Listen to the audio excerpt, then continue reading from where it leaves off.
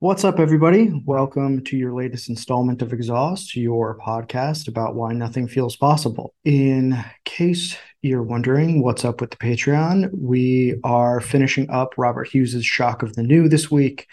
We've got some stuff coming with Cat D, aka Default Friend. And then when my usual co-host and compatriot, John, finishes up some of his studies, we will be continuing with our End of History by Francis Fukuyama reading series. We're most of the way through the book now, and we just sort of have the last half to go. So if you want to check that out, that is in the show notes. But today, for a public episode, we've got somebody that I have wanted to interview for a while, Michael Cuenco. How are you doing? Good. How are you doing, Emmett? I'm doing great. Very excited to have you on the show. I first saw your work in American Affairs and then listened to the great episodes you did with my buddy Jeff Schellenberger on sort of the permanence of the culture war. And then I was like, Jeff, I think I need to interview this guy. And he was like, yeah, you should. And so I got your email from him, and here we are. I'm very Great. excited to talk to you about some of your long form pieces. I think they're some of the most perspicacious things on the culture war I've seen. Thank you. Yeah, and I'm happy to be here. And yeah, I've read some of your pieces as well in American Affairs, and I'm also a fan. Oh, well, thank you. That's nice. So before we get going, let me ask you, I was thinking about this while I was going back over some of your work today. And I was like, where the hell did this dude come from? Yeah. Like, how did you end up being the guy who can write these sort of sweeping analyses of our cultural political deadlock? Yeah, that's a good question. And I've often thought about that myself. Like, how did I end up in this place? Because, you said the other day you wanted to talk about the tax piece, which I wrote like 3 years ago when I was in grad school. Right, right, right. And I had looked at it again just before the call, and I was like, did I write these? Like this is very technocratic. But what it is listen, like a lot of other people in my cohort, in the millennial cohort, who grew up in the shadow of the financial crisis and who sort of politically came of age with things like Occupy Wall Street. Mhm. I'm motivated by this sense of dissatisfaction with the way things are, with whatever you want to call it, the Mhm. neoliberal world order, the end of history. And I said to myself, well, what can I do that's productive and that might actually lead to policy change, and that's not just sort of because Occupy Wall Street. I remember watching that and feeling really sympathetic towards the people that showed up there, but they were just Mhm. sort of their whole thing was we're going to sit around in a drum circle and we're going to chant, and we're going to listen to speeches by Noam Chomsky and Slavoj Žižek, and that's great, but how does this sort of how can you distill this into an actual program that can actually threaten the power of those people in Wall Street, right? So that's sort of my line of Mhm. thinking. And that led me to public policy and an interest, firstly, in taxing sort of globally mobile capital. Mhm. And then I went and did a master's degree at the University of Toronto, and then that's when I interned for American Affairs, and then that's sort of my origin story with Okay. respect to American Affairs. Gotcha. Gotcha. Okay. So we're part of this age cohort. I mean, the Occupy Wall Street thing, you talk about it. I think you mentioned it briefly in your piece for Compact on the culture Yeah. war. And I want to get to that in a bit because I don't think that moment's been like well understood or like interrogated at all. Yeah. But before we do that, I kind of want to take a look at the 90s Sure. because you, more than most people I've read, have spent a lot of time digesting what happens there. Yeah. Specifically in two guys, Ross Perot, Yeah. who I forgot was so successful as a third party candidate. Like it's actually kind of incredible if you think about it. Yes. And then the guy I grew up watching yell at John McLaughlin on the McLaughlin group, Sure. Pat Buchanan. So Yes. who are these guys and how do they help us understand where we are now? Yeah. Well, so they to me represent two contrasting approaches to sort of resisting the then emergent economic orthodoxy around globalization. Mm, So, if you want to do like a brief bio, Pat Buchanan, he came from the Nixon administration. mm, He was a campaign aide in 1968 for Nixon, and he worked as a sort of an advisor and a speechwriter along with William Safire. So he was very much at the forefront of the Nixon era culture war and the drafting of the silent majority mhm, speech. So that's his background. But around the time of that he ran in 1992 when he began his campaign to challenge George H.W. Bush, mhm, he started with a very sort of sophisticated critique of the unipolar moment, that post Cold War moment, and mhm, it was a very sophisticated economic and sort of geopolitical critique, basically saying, now that the Cold War is over, now is the time for us to sort of unwind the empire and, focus on reasserting our, economic sovereignty in the face of our rivals in Asia and Europe.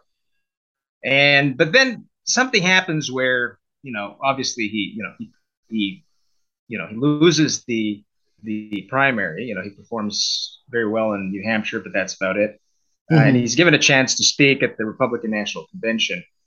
And all of a sudden, when he's speaking in front of the party establishment, that the critique all of a sudden is replaced with this sort of, he returns to form. Basically, he just goes back to the sort of the cultural narrative. And I don't know what happened to the critique. You know, all of a Yeah. sudden, it's just about sort of owning the libs, and he stops talking about, or he plays down the opposition to the economic policies of the Republican Party.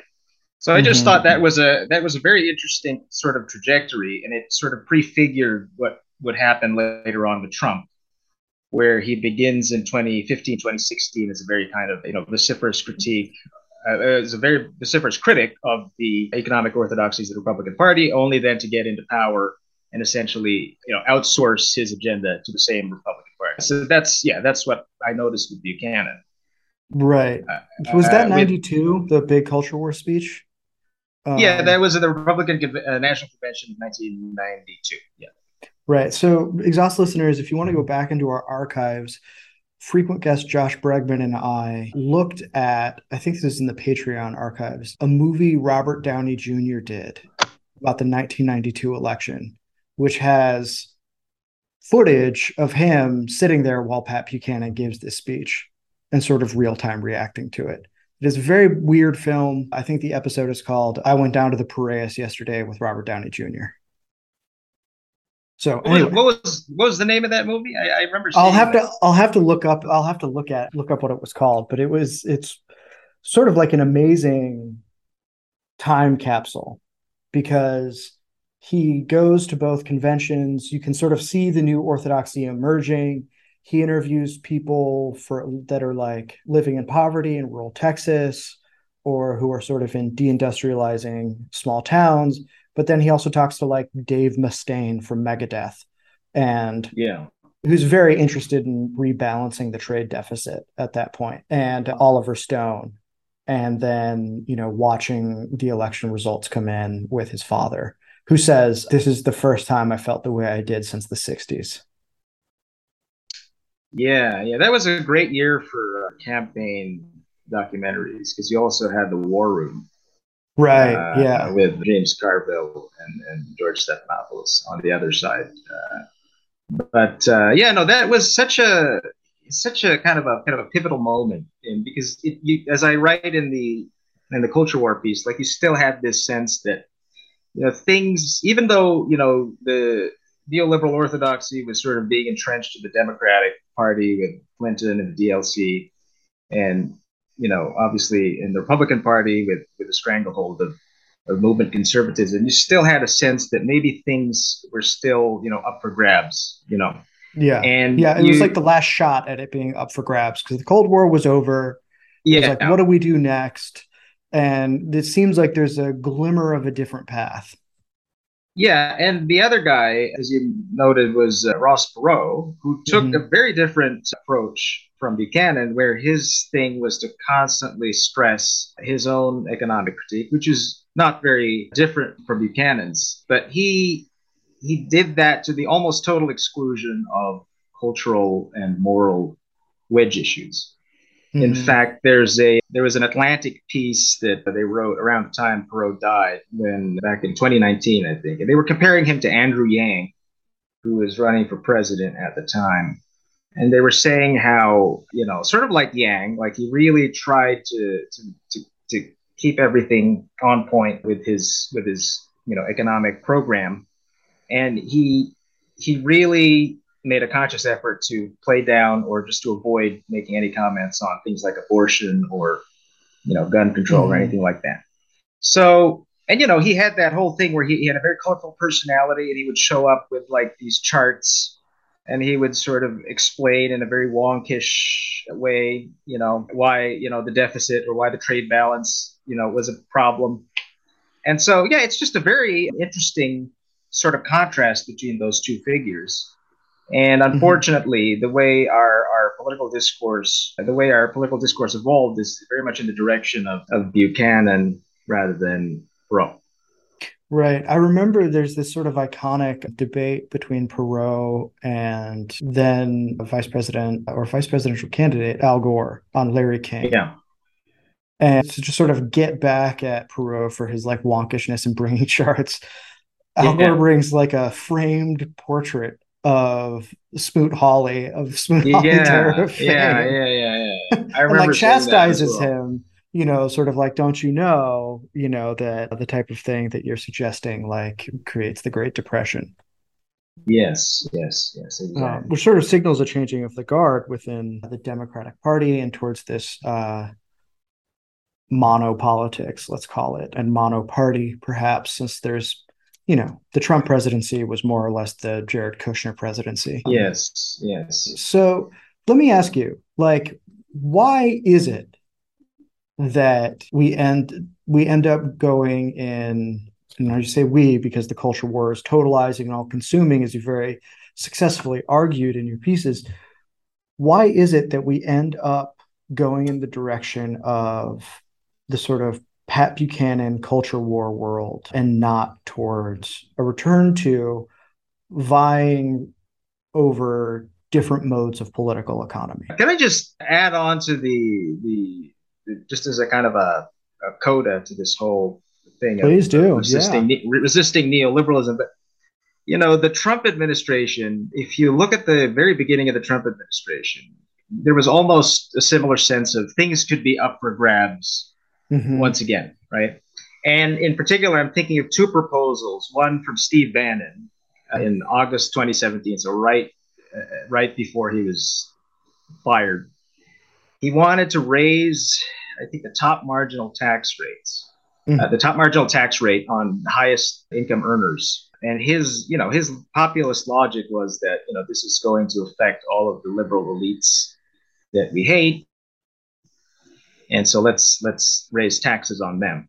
And Hmm. then you had another proposal from the CEO of Newsmax, who's Trump's friend. I think his name is Christopher Reddy or Ruddy. I'm gonna have Hmm. to look that up. But he had a very interesting proposal where he wanted Trump to openly break with the Freedom Caucus and to basically patch up Obamacare and institute his own healthcare reform, which would have been like a Medicaid for all or something like that. But Right. some really ambitious kind of healthcare thing where that would have just completely gone, against the orthodoxy of the Hmm. Republican Party, right? And of course, that didn't happen. And instead, the bargain that was struck between Trump and the Republican leadership was that they were going to let him do, the culture war stuff, let him tweet, let him, go to war with the media. They were going to defend him on that, but basically just pass our agenda on tax cuts, on deregulation. The one partial exception maybe was with trade with Lighthizer.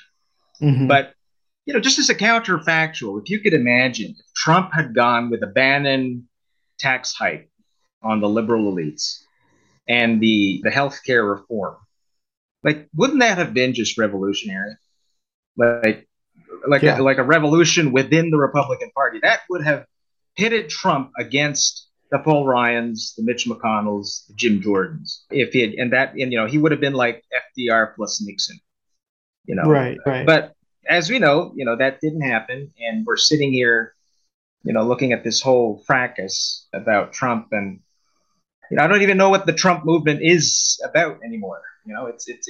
It's moved on from substantive policy critiques of the kind that would have been possible in 2016, 2017, and now it's just this, something else entirely. But anyway, to Mm-hmm. answer your question earlier, this is a very difficult and sort of mysterious phenomenon to grapple with. But the answer that I came up with in the essay was that I looked at the work of this scholar whose name is Ronald Engelhardt, and he basically identified this sort of shift in values that he called the silent revolution, which emerged in the 1960s. And this phenomenon he calls post-materialism. And basically what it is, as the Western world reached a sort of a certain level of material comfort, the salience of material issues, of political economy issues eventually weakens. And in place of that, you have these new cleavages, these new sort of value sets that are much more about things like self-expression and identity affirmation. So basically this is a development that began in the 1960s, and it's only sort of become more and more prominent and ubiquitous ever since. And we're basically stuck with that for the time being. So the hope that I had in writing that essay was just to point out that, it wasn't always this way. Political economy was, for the most part, for much of American history, the main cleavage. And it would probably be better for all of us if we could sort of try getting back to that framework of politics. Mm. Mm. What's interesting to me, I had never heard of Engelhardt before your thing, and I've sort of like looked into him a little bit since then, and I was very charmed by the conception of the change. It certainly spoke to things that we've noticed on the show, and one of them, here at Exhaust, we never say the long 60s, we say the long 70s, because it seems like, and I believe both you and Engelhardt note this, there's something more in keeping with the liberal Republican tradition in the quest for recognition in the 60s, insofar as it's about, like equal treatment under the law and things like that. And what happens in the 70s, I think, is a repatterning of an industry and a total rethinking of what American political economy is going to end up meaning. And then I think there are some things that are sort of attached to that, including like the civilianization of the Silicon Valley, that Yeah. sort of leap off and create a world where this type of identitarianism is completely ubiquitous. Specifically, when we talk about online life, I joke with my friend Kat D, all that is solid melts into fandom. And that's sort of where we are. So, what is is the post materialism of today like noticeably different from what Engelhardt's looking at? And if so, how? And if not, why? Well, so you mean the post-materialism of today, like the post-materialism of this sort of highly online moment that we're in? Yeah, the memosphere. I would. How does you as a card carrying member of the anti meme task force? Yes. Well, you see, here's the thing: these technologies came about. The social media environment is a relatively recent thing, right? Within the last decade and a half or so. But it was, I wrote this piece in Palladium, which I would recommend to your listeners. I But also what it recommend it. I second that, by the way. so what it is these technological developments, they are, cumulative, but they're part of they feed back into an underlying trend of self-expression, right? So, the people that are online, that are politically conscious on Twitter, you know, they they think of themselves as being politically engaged, right? But what is the extent of that engagement? It's I'm going to log on to my Twitter with my rose emoji, or my dove emoji, or my Ukraine flag emoji, or my cross emoji, and I'm going to, exchange memes with other people in my online social circle, and I'm going to engage in this sort of aesthetic, immersive experience, which is, sort of continuous with my own sort of conception of my own identity, Mm-hmm. and that's sort of the extent of that engagement. But they think of those things as political acts, as political statements, you know, to an extent. But fundamentally, these are just modes of self-expression and self-affirmation and community membership affirmation. And you sort of put all of that in a bag, right? Let's label that the culture war bag, right? Mm-hmm. And you sort of all those behaviors, all those sentiments, put it in that bag, and then you sort of ask yourself, okay, what's the connection between this bag and like the processes of like structural and institutional change Mm. that we know are going to be necessary if we're going to build a post-neoliberal order, right? So what's the connection between all of the emojis and all of the hashtags and all of that and the larger process of structural institutional change? And what would you say is the connection? Yeah, I mean, I have struggled to find one, which is sort of how I ended up doing this podcast.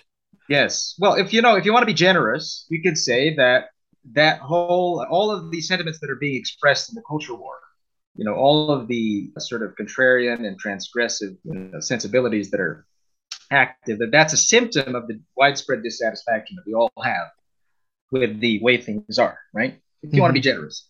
But fundamentally, my answer is that there's not any connection between that culture war bag and the larger process of structural institutional change. But because everybody is in that mindset, that online meme mindset, that's sort of why, I mean, to answer the question that your podcast is based on, that's why I think nothing happens. Is because the people who feel like they're doing something or who are motivated to do something, they end up in these little niche Mm-hmm. communities that don't really, feed back into the wider world. So anyway, that's Yeah, just I how I can. see things. Yeah, I can see that. I mean, the I so here's a question that I have for you then. Like, Yeah. is there an appreciable difference between what you've just described, that we're all terminally internet brained, and that's the sort of like epistemological obstacle to recognizing and acting on the situation? Is that just another variant of false consciousness, or is it something else? I would say it is an epistemic environment that is conducive to the generation of multiple strains of false consciousness. Hmm. So it's just, people are, there's a whole cottage industry, for instance, of, anti woke polemics. And I would agree with a lot of that. But I noticed that the anti woke crowd has sort of fallen into its own kind of, like I was saying, like the response to the one thing is to, they're averse to the woke aesthetic, so they embrace the trad aesthetic, Mm-hmm. and then that's theirs. But it's just sort of they're just feeding off of each other, and so it's very difficult to get out of that when false consciousness is so seductive in these environments. Right. So that seems to build on some of the things you bring up in your Palladium piece about Marshall McLuhan and his idea Yeah. of the post-literate society and the tribalism it would bring to bear. I was wondering if you'd talk to us a little bit about those ideas. Sure, sure. So basically, Marshall McLuhan, famous Canadian media theorist, he's most known for his distinction between hot and cold media. We can get into that if you want. But the dichotomy that I focus on in that Palladian piece is about sort of literate and post-literate, or Mm-hmm. literate and tribal. And basically, what Marshall McLuhan argues is that from the dawn of literacy and up until sort of the Gutenberg printing press and the centuries that came after that, you basically had all the elements that you needed to constitute the modern mindset, which is Hmm. linear, it's progressive, it's sort of not progressive politically, but just progressive in a sort of a there's a meta narrative of progress that you could Right. follow that was linear, that was logical, and that had many good sort of fruits, and also horrible historical events came out of that. So Hmm. it's not necessarily a purely good or a purely bad thing, but that was sort of the mindset of modernity, was being able to think in sort of linear and progressive modes of thought. But then with the advent of electronic media, you had a sort of a shift into the what he calls the post-literate mindset, which is which resembles sort of the pre-literate mindset, which is sort of more holistic and simultaneous modes of thought and consciousness. Hmm. So the clearest expression of that when Marshall McLuhan was alive was the whole hippie moment of the 1960s. Hmm. But we are living in the sort of the protracted sort of after effects of that. And I Hmm. bring up this essay that came out I think in 1995 called "The Californian Ideology," Yeah, which fantastic essay. basically, That's yeah, it's a landmark Barbrook, right? essay. Yes, and it basically posits the connection between that sort of tribalistic, post-literate, oral mindset and the advent of the new sort of online internet technology that we're living in. So Right. And that just basically leads us back to where we are now. right. And that makes sense just historically too, because well, first of all, Barlow, who writes the what is it called? Declaration of Independence of Cyberspace. Yeah, right. I mean, he's an old Grateful Dead guy. And the whole Earth catalog goes from being a sort of like neo homesteader and hippie back to the land publication to creating the first online forums where we can go back and find people writing essays in the 90s, very early adopters of cyberspace, already discussing things like cancel culture. Yes.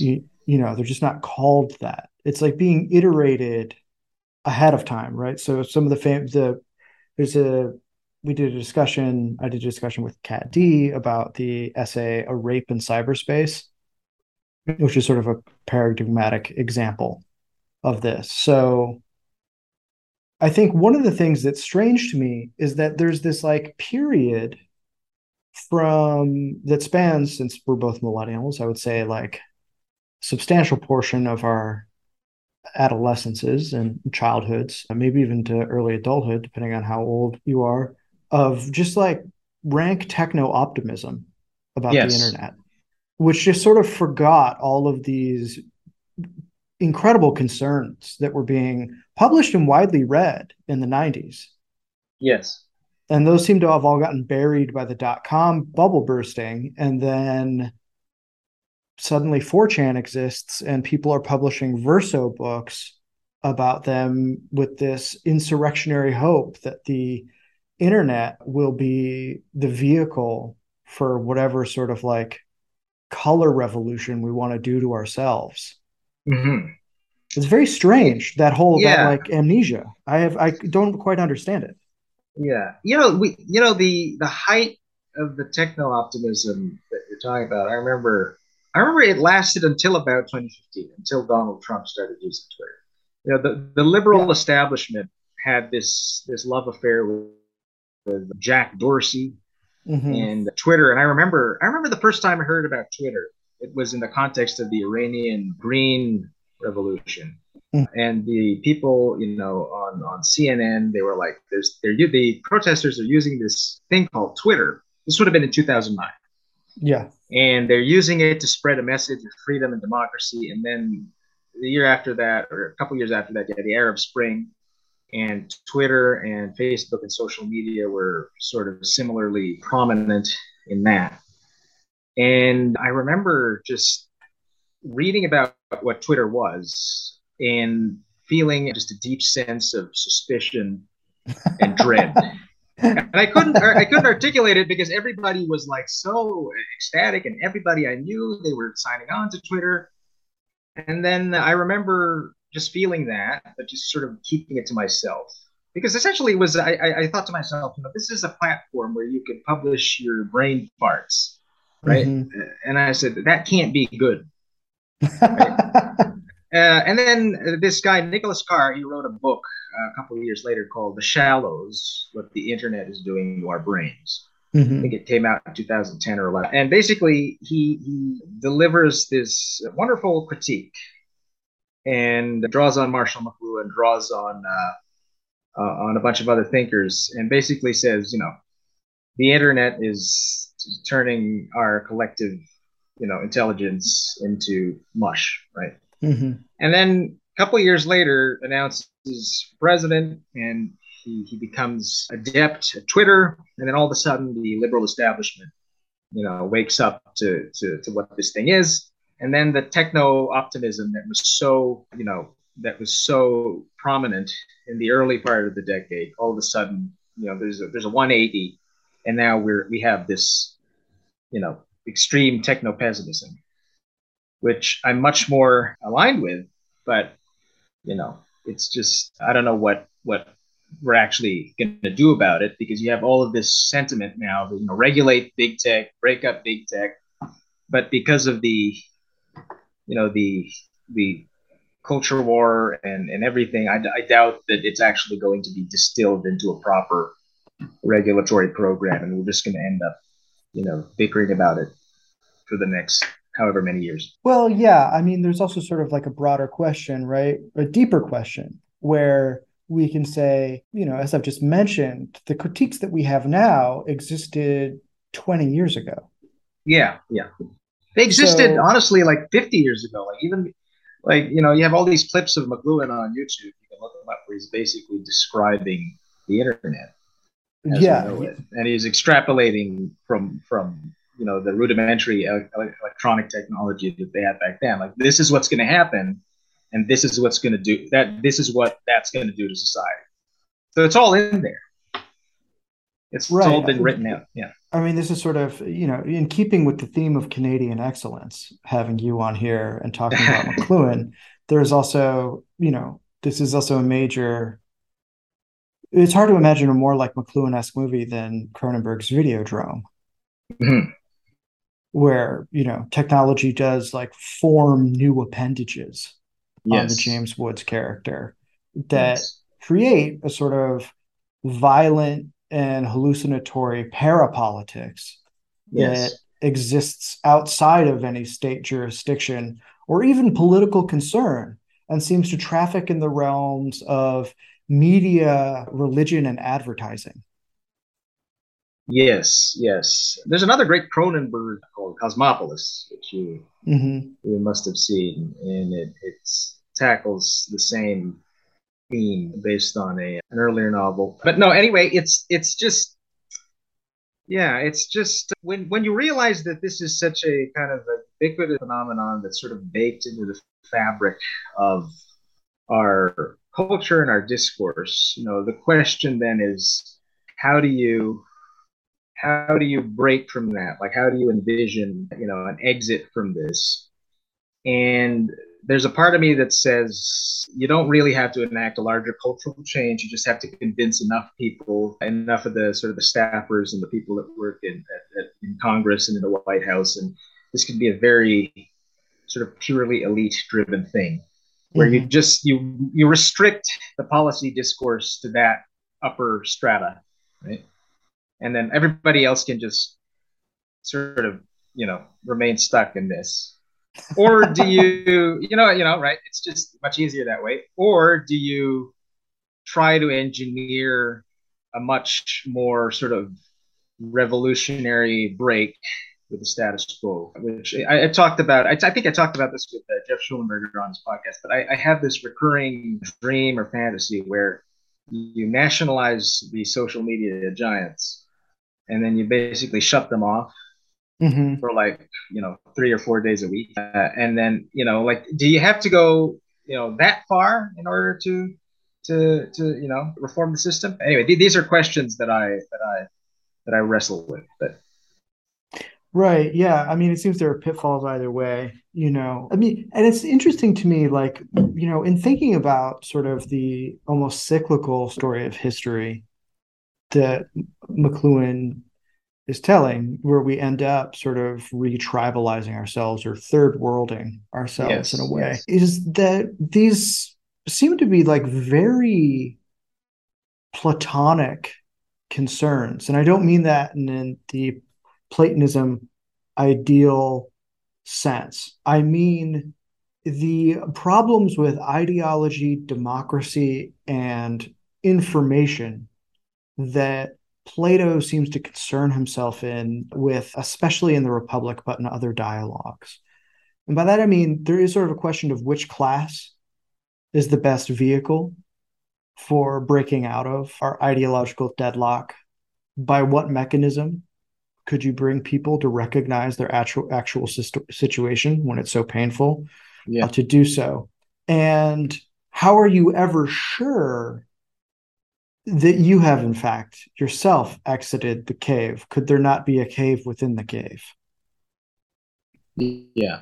Well, that's the beautiful thing about sort of hewing to the materialist, the materialist conception of history, Mm-hmm. is that, that is its own proof, right? So we're never really sure if the subjectivities that we put on, if that's sort of postmodern critique, right? You can adopt as many ideological guises as you want, but you're never really sure if that particular meta narrative is valid or is correct. But if you base yourself on a material, if you give yourself sort of criteria that are based on the objective material circumstances, that's its own proof. Like for instance, if you look at China, right? Mm-hmm. I wouldn't subscribe to the official Communist Party, ideological subjectivity. I wouldn't call myself a Maoist or a Marxist or anything like that. But the the ideological subjectivity that they put on seems to work for them.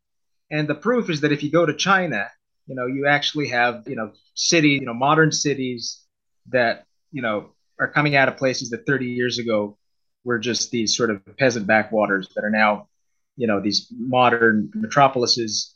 They Mm-hmm. have, they managed to industrialize themselves in the span of a generation. So whatever they're doing works for them. So the reason I'm arguing for the readoption of a materialist political economy centered point of view is that would serve as its own proof. Once the factories start coming back to Wisconsin and Michigan and Ohio, like that should be its own validation, and we don't need to, because I'm all for philosophical debates. Like, well, are we in the cave? Or are we out of the cave? Like we could Sure. Yeah. debate that. We could debate that until the wee hours of the morning. I'm not against that, but that shouldn't be. We shouldn't confuse that for political action for a political program. You know what I mean? Right. I guess I hear what you're saying. And I think that there's just sort of like a pragmatic, hard nosed, like functionalism that Yes. you're talking about here.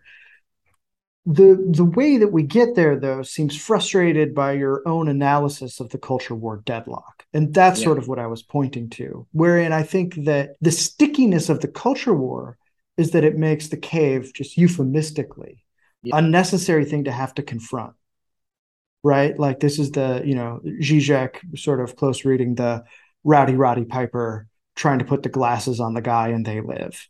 Yes. Yeah. And that's all I meant, where it's sort of like the road to the functionalism seems itself like troubled by the generations upon generations of false consciousness that you've just described. Yeah. Which is why I'm if the McLuhan analysis would suggest that all of this is baked into the environment, the medium is the message, as he famously said. Maybe you have to start with changing the premises of the environment that you're in before you can Mm-hmm. have any sort of switch over to the functionalist or materialist paradigm. And so that's why Right. I'm so interested in, or obsessed almost, with this concept of just shutting off social media for 4 days. And then within that 4 days, people are going to walk out of their basements, all dazed, and then you're going to rediscover the fact that they live in this thing called the real world, which is Mm-hmm. made up of atoms. To use Peter Thiel's thing, atoms and not bits. Once we re-inhabit the world of atoms, I think rediscovery of the functionalist materialist paradigm will be a lot easier under those Mm. circumstances. So if and it seems like it's such a pipe dream, right? Shutting off social media. But if you could sort of create a critical mass of the anti-tech sentiment across right Mm-hmm. and left, and you could sort of translate it into a program that would have that effect of shutting down social media. Like I think that's definitely worth I think looking into. Mm. Mm. Well, I'm also thinking if there aren't like other things that happen that make the culture war suddenly appear irrelevant. And by that I mean we're I don't think anybody's really being honest with themselves about how bad it's going to be in Europe this winter if it's a cold Yeah, winter. yeah, You know, like I mean, you've read my work, I'm sort of preoccupied by essential physical infrastructure, including the electricity grid, which here is yes, experiencing problems as well. But the entire industrial system, this is sort of my thing. I think we're in the paradoxical place of having to conserve modernity. And yes. I think once these, perhaps, this is, I'm suggesting this to you, do you think that if there is a shock hard enough to essential industrial systems like food production, heating, electricity, etc., that could also just render some of this culture war stuff moot, right? Like it, sort of like the revenge of Maslow's hierarchy. Yeah, I mean, well, if you, if you get to a point where we reach sort of a Mad Max world, then yeah, and that'll the internet has been shut off because there's no power to on which to surf the internet. Then yeah, we're gonna necessarily return. But bearing that, I think it's really difficult. I think that the test of that was the COVID-19 pandemic, which should have been sort of this external objective threat. Mm, But mm, immediately, right, it was immediately assimilated into the culture war narrative, right? Reagan had this great quote, and mm. he was talking to Gorbachev, and he said, "Well, Mr. General Secretary, I think that our two nations will come together the moment the aliens invade." Because he had By the way, seen that a was a dead on Reagan. I'm very I impressed. do all the presidents, but no, he saw a movie the previous night about an alien invasion, so that's how his mind worked. Right, he Right, just right, brought it up, and I bet Gorbachev was like, "Is the translation correct? Is right, he talking about it?" But right. that's an interesting idea.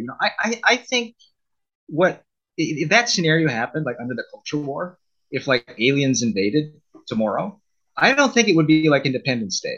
I don't think it would be like this unifying moment. I think immediately the aliens would be assimilated into the place. We're gonna be like, what gender are the aliens? Right. Or it would Like be, I what? mean, well, just more straightforwardly, it would be who's making what potential friend enemy distinction about the enemy about the aliens, and Yeah, it's how gonna does be that like, slot into the culture war priors? yeah, like do the aliens support Stop the Steal?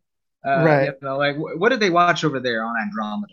Are they Fox News or MSNBC? Like it'll immediately be assimilated. So I don't think you could come up with as many of these sort of apocalyptic scenarios, climate change, food insecurity, whatever. But as long as our primary mode of political engagement is on our, phones, on our screens, like I don't think any emergency will unfortunately, you know, be enough. No, that point's well taken. The COVID comparison, I think, is very, very apt. It's I mean, it's strange, right? It is very surprising, I think, to be living in a society where like system-wide trust is so low, and that seems to have made the status quo more durable. Yes, yes, yes. There's a quote by this sociologist as Benjamin Bratton, and he said that the last revenge of the 1968 Boomer generation was this idea that all verticality and structure are suspect. Yeah. So verticality, structure, rationality itself is suspect. So in the old classic materialist vantage point, you essentially had politics as a contest between competing ideas of material progress. Hmm. So that's what the Cold War was, right? Hmm. So communism versus capitalism. If one doesn't work, the other side has a chance to prove that it's the superior system.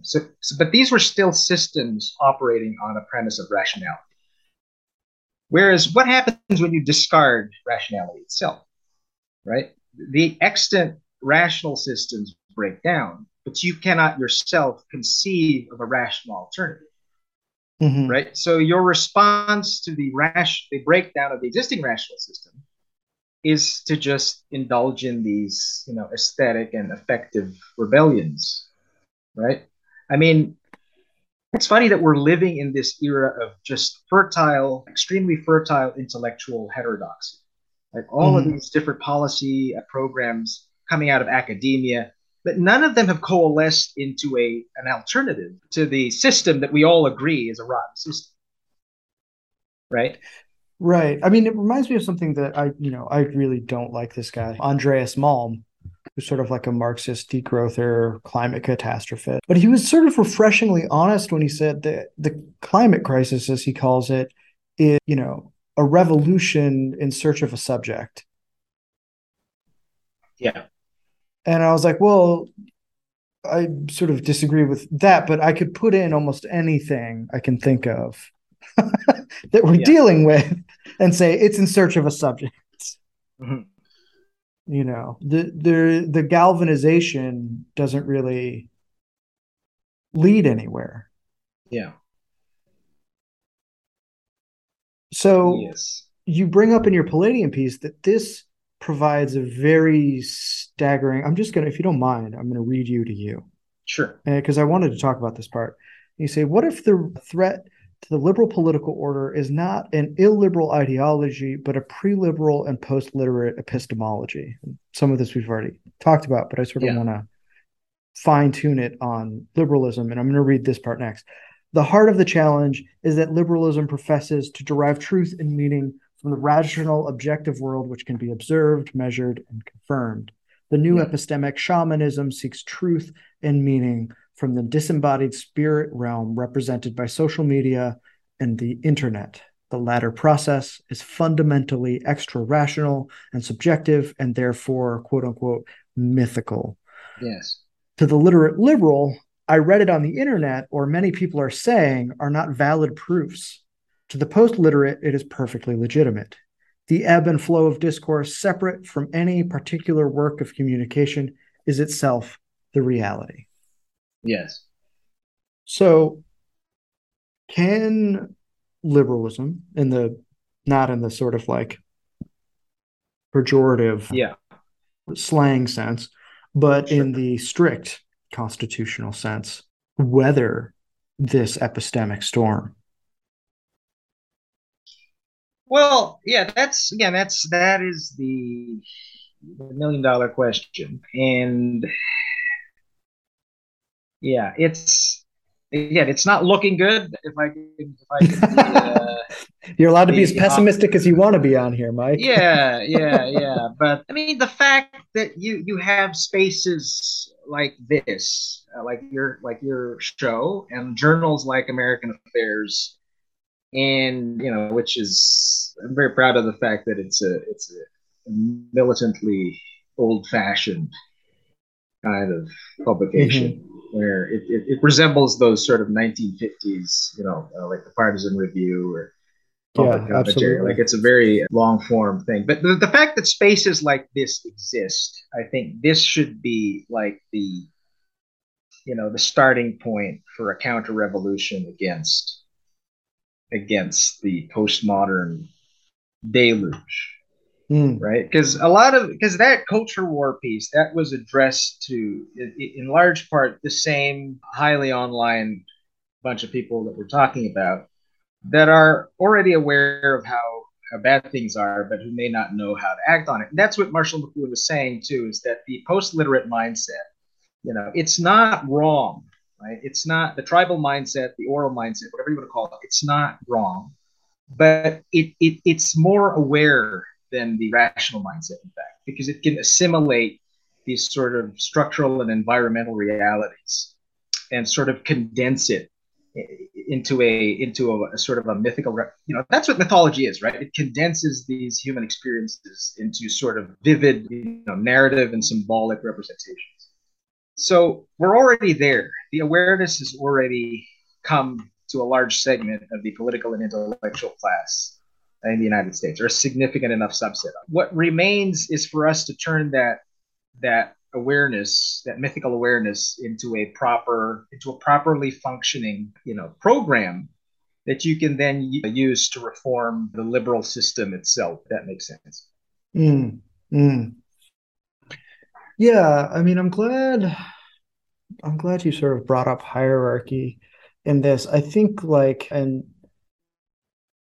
sort of the challenge here, like the I keep thinking about, while you were saying that, I kept thinking about Nassim Taleb, Yes. the author of Anti-Fragile, a book I quite like, even if I sort of find him grating or I disagree with him on certain things. The book helped me think, which is probably one of the best things you can say about a book. Yeah. But what I find is so fascinating about him is that there seems to be like maybe two versions of liberalism that, because of the shifts that we've been talking about, sort of get lumped together. Yeah. And one is the sort of economic liberalism, Mm-hmm. and the other would be political liberalism. Because Okay. one of the things that he argues is that social media has, I think he's being sort of unconsciously McLuhanite here, Yes. turned discourse into more like a village square that's filled with rumor, conjecture, or Yes. whatever, but that has made it resilient to sort of the expert failure, endemic to verticality. Yes. And I was sort of like that. I was like, I suppose there's some truth to that, but there seems to be this like other exchange happening that isn't going noticed, that is sort of like what you just described, which is the more like enlightenment discriminating idea of rationality as playing a vital role in politics and human subjectivity. Yeah. Yeah. Yeah. Yeah. Yeah. Taleb is definitely, like you said, he's a guy who makes you think, even if you don't agree with everything he says. And I still don't know what to make of his whole anti concept. But anyway, sorry, what was the question? Right. I guess it was more of like a comment, or just sort of like asking what you think about this sort of lumping together of the political and economic liberalism, and how that seems to create its own sort of problem for thinking through the things that we're talking about with tribalism. Or You if know, it does, I mean, I might be totally wrong here.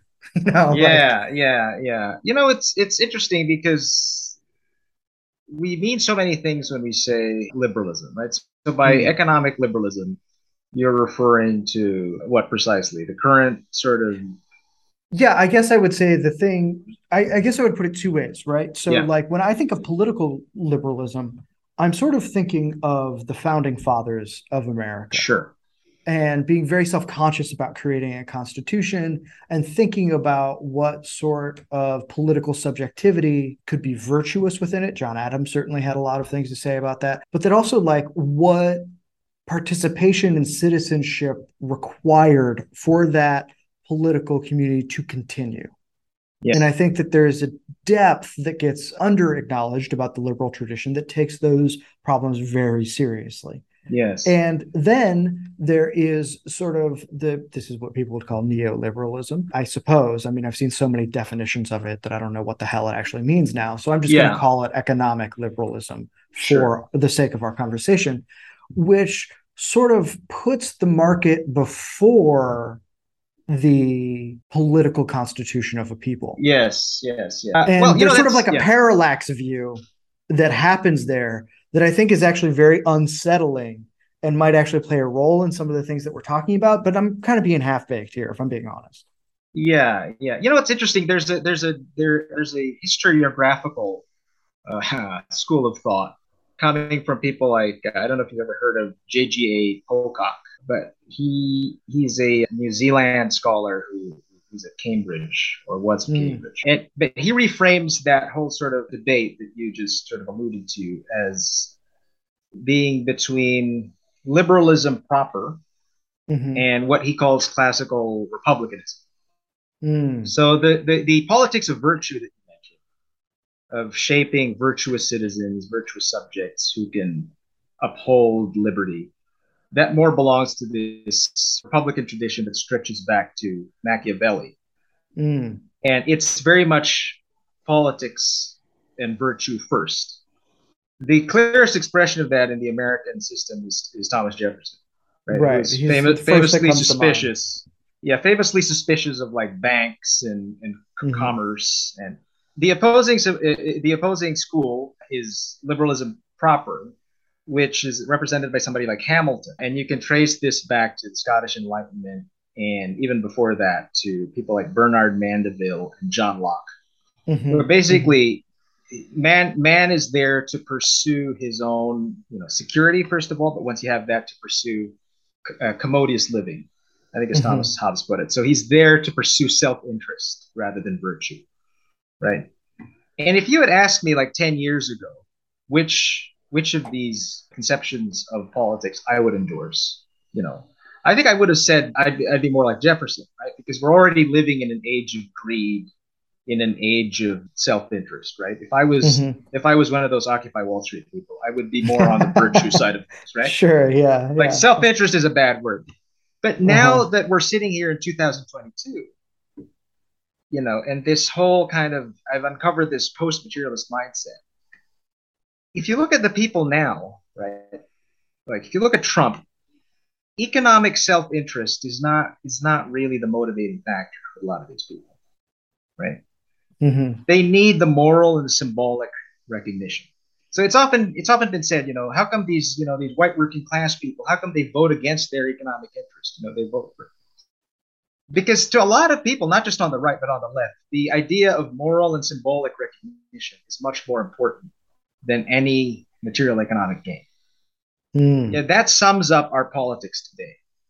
It's much more. It's so we're no longer living in that Hamiltonian, Lockean, rational pursuit of self-interest. I feel like we've long since fallen out of that. We're now in this sort of radical moral communitarianism. Like Interesting. that's It's the sort of culture war. it's yeah, the culture war is sort of like Republican lowercase r Yeah, anarcho tyranny. yeah, like our virtue as a people or as a tribe, whether you're the MAGA or the SJW crowd, Hmm is far more important. That's why when I show up at these places, and I have my essays and my technocratic blueprints, like I'm like, hey, you want to tax the rich? Like here's how you do it. You want to control immigration and regulate the labor market? Here's how you do it. Nobody cares about that. Nobody cares about the policy and the technocratic detail. They care about these kind of thumotic, atavistic things, right? So, Yeah. so No, yeah, I right. as somebody who's like interested in like the nitty gritty of The like grid, right? The the electric grid. grid. Yeah, Nobody gives a crap. I know exactly what you're talking about. I'm like, no, no, no, but like if this doesn't work, nothing does. Yeah, Like this is not incidental. This is essential. yeah. You could Yeah. Emmett. You could write like 1,000 page, blueprint of how to like rebuild the electric grid system from. Nobody's gonna. That's not going to.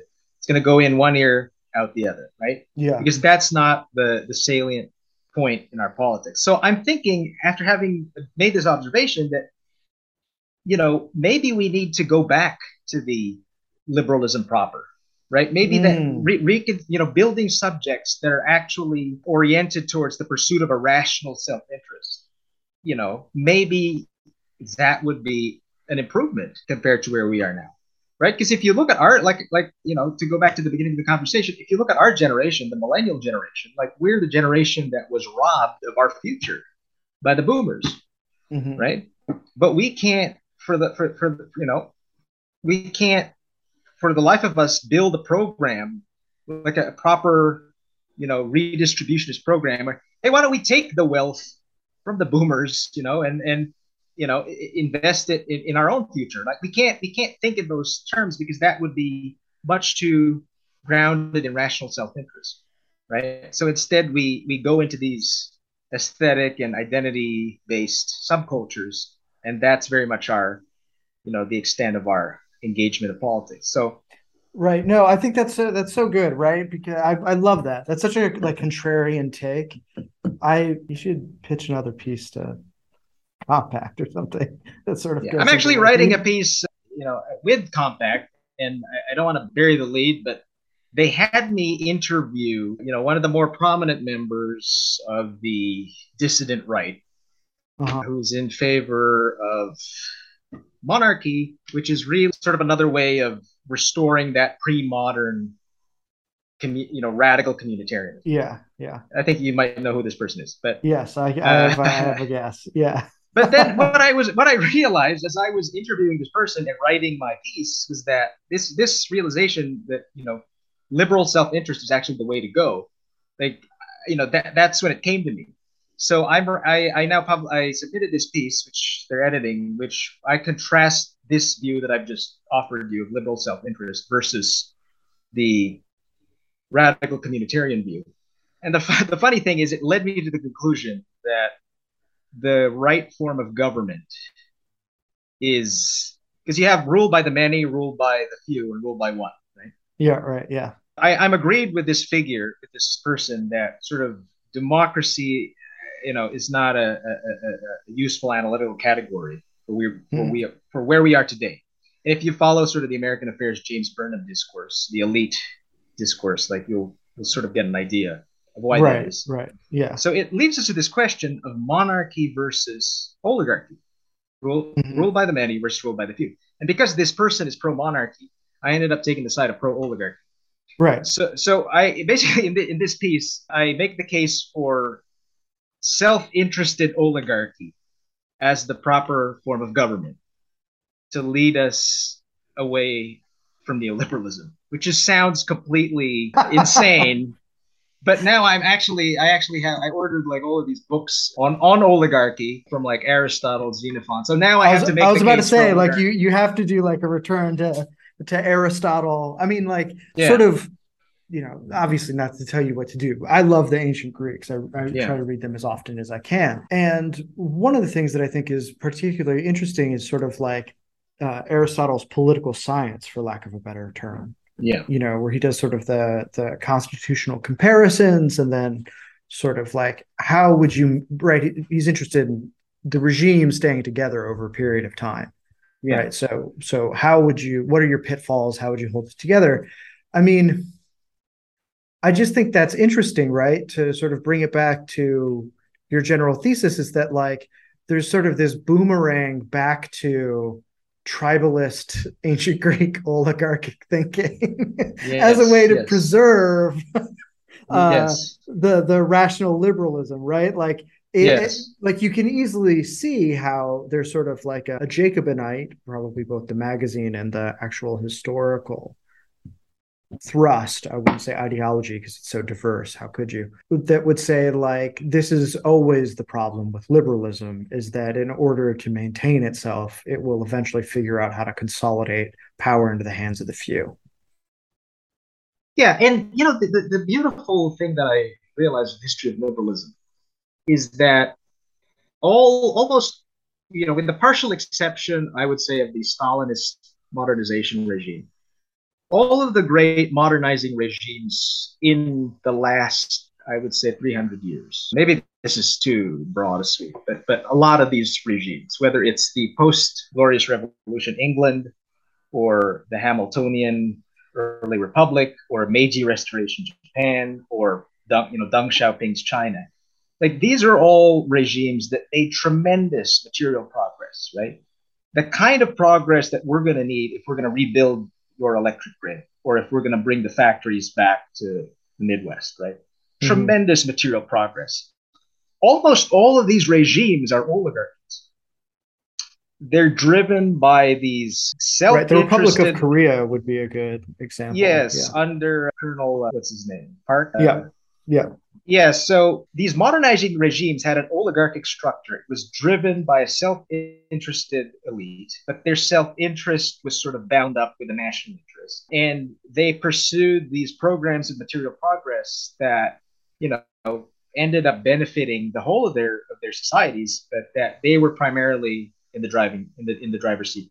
In fact, the first regime of this kind, which is I get into this with the monarchist fellow, is the Whig oligarchy of England.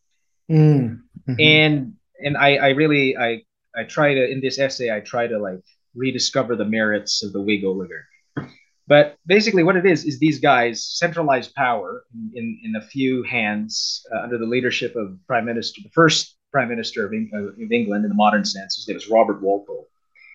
And they basically pursued this program. But the interesting thing is the opposition to that regime came in the form of this magazine called The Craftsman, which Mm. was edited by this fella by the name of Lord Bolingbroke. Okay. Right. Yeah. Have you Okay. ever heard of this guy Bolingbroke? Yes. Yeah. So Yeah. he's an interesting guy. If you read his polemics, all of what he's saying about the Whig regime, they almost resemble word for word the current conservative ideology, which is basically criticizing the administrative state, criticizing crony capitalism Hmm. in the name of like a pre-existing liberty. So it's like, and that polemical tradition, was very much an influence on the patriots of the American Revolution, in particular Jefferson and Adams. Yes. So Yeah. it's interesting, like this is the Republican tradition that we're talking about, right? The as opposed to liberalism proper. Hmm. So it's interesting to me that this sort of anti-modern, anti-bureaucratic strain, like that's built into the political culture of the American Revolution, and that's what we're dealing with now. And I think you touch on that as well in your some of your pieces where you talk about like the Hamiltonian trend in the early 20th century in America, and then Hmm. these sort of Jeffersonian, environmentalist aligned forces came along, and they sort of, so it's all sort of it's all in there. That opposition we talked about between liberalism and republicanism, like it's such a useful framework. Right. I think so too. I'm more and more convinced by that. I'm actually starting a reading group with some friends next year on the founding documents to sort of go deeper into the American tradition on that. But I think what I'm taking away from this is that I'm going to have you back on to talk about this tension again after some of your next pieces come out. Sure. Because I think whether or not we end up agreeing, I don't really care. I think you and I are looking at similar terrain. Yeah, and here's the thing, Emmett. I think the choice that you and a lot of your listeners will have to make in the near future is between absolute monarchy, as proposed by certain figures on the right, and my alternative of absolute oligarchy. So Right. those are the only those are the only two options awaiting the American people is monarchy and oligarchy. So make your pick. Right. Right. Right. Yeah. The Eagle King or BlackRock. It's up to you. Yes, yes. Okay, well, we'll leave it there. Thank you so much for joining me. This was a blast. Everybody, go check out Michael's stuff. He wisely has no social media for you to check out, but his articles that we discussed are in the show notes. And keep an eye out in Compact and American Affairs for what he's got coming down the pike. And we will leave it there. Stay safe out there.